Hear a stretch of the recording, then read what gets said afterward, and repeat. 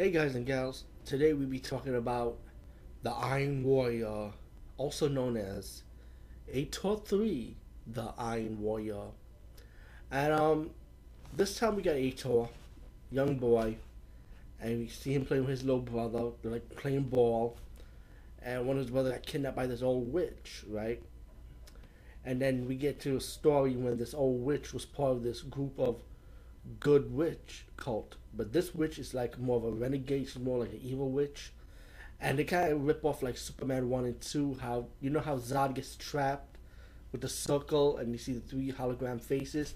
Well, that's how they captured this witch. So they kind of like rips it off a little bit. And one of the good witch didn't want to like exile her, but she had no choice. So the evil witch was finally able to escape from imprisonment, and she had this warrior called the Iron Warrior, which is like a silver skull with a red scarf, with a sword and a black suit that goes around. They'll go around hope out to kill her enemies, pretty much, you know. So the old witch wanted revenge, take back the kingdom that was supposed to be hers, and going after the princess.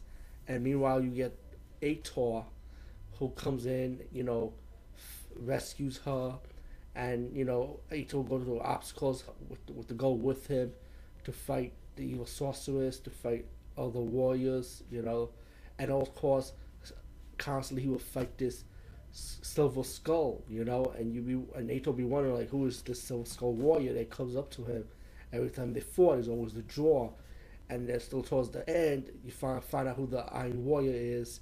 No spoilers, I would never reveal the twist for that part, but it is a good twist. It's pretty obvious who the Iron Warrior is, though, because you'll follow. You know how this movie is at the beginning, but still, you be wondering, when you watch the movie as a process. This movie is kind of like a step above to me, kind of like the Thunderstorm. It has nudity. You actually see naked chicks in this movie, especially when the old hag turned into a beautiful chick. Um, the fight scenes I feel like it was much better than the first two movies, in my opinion. Very good fight scenes.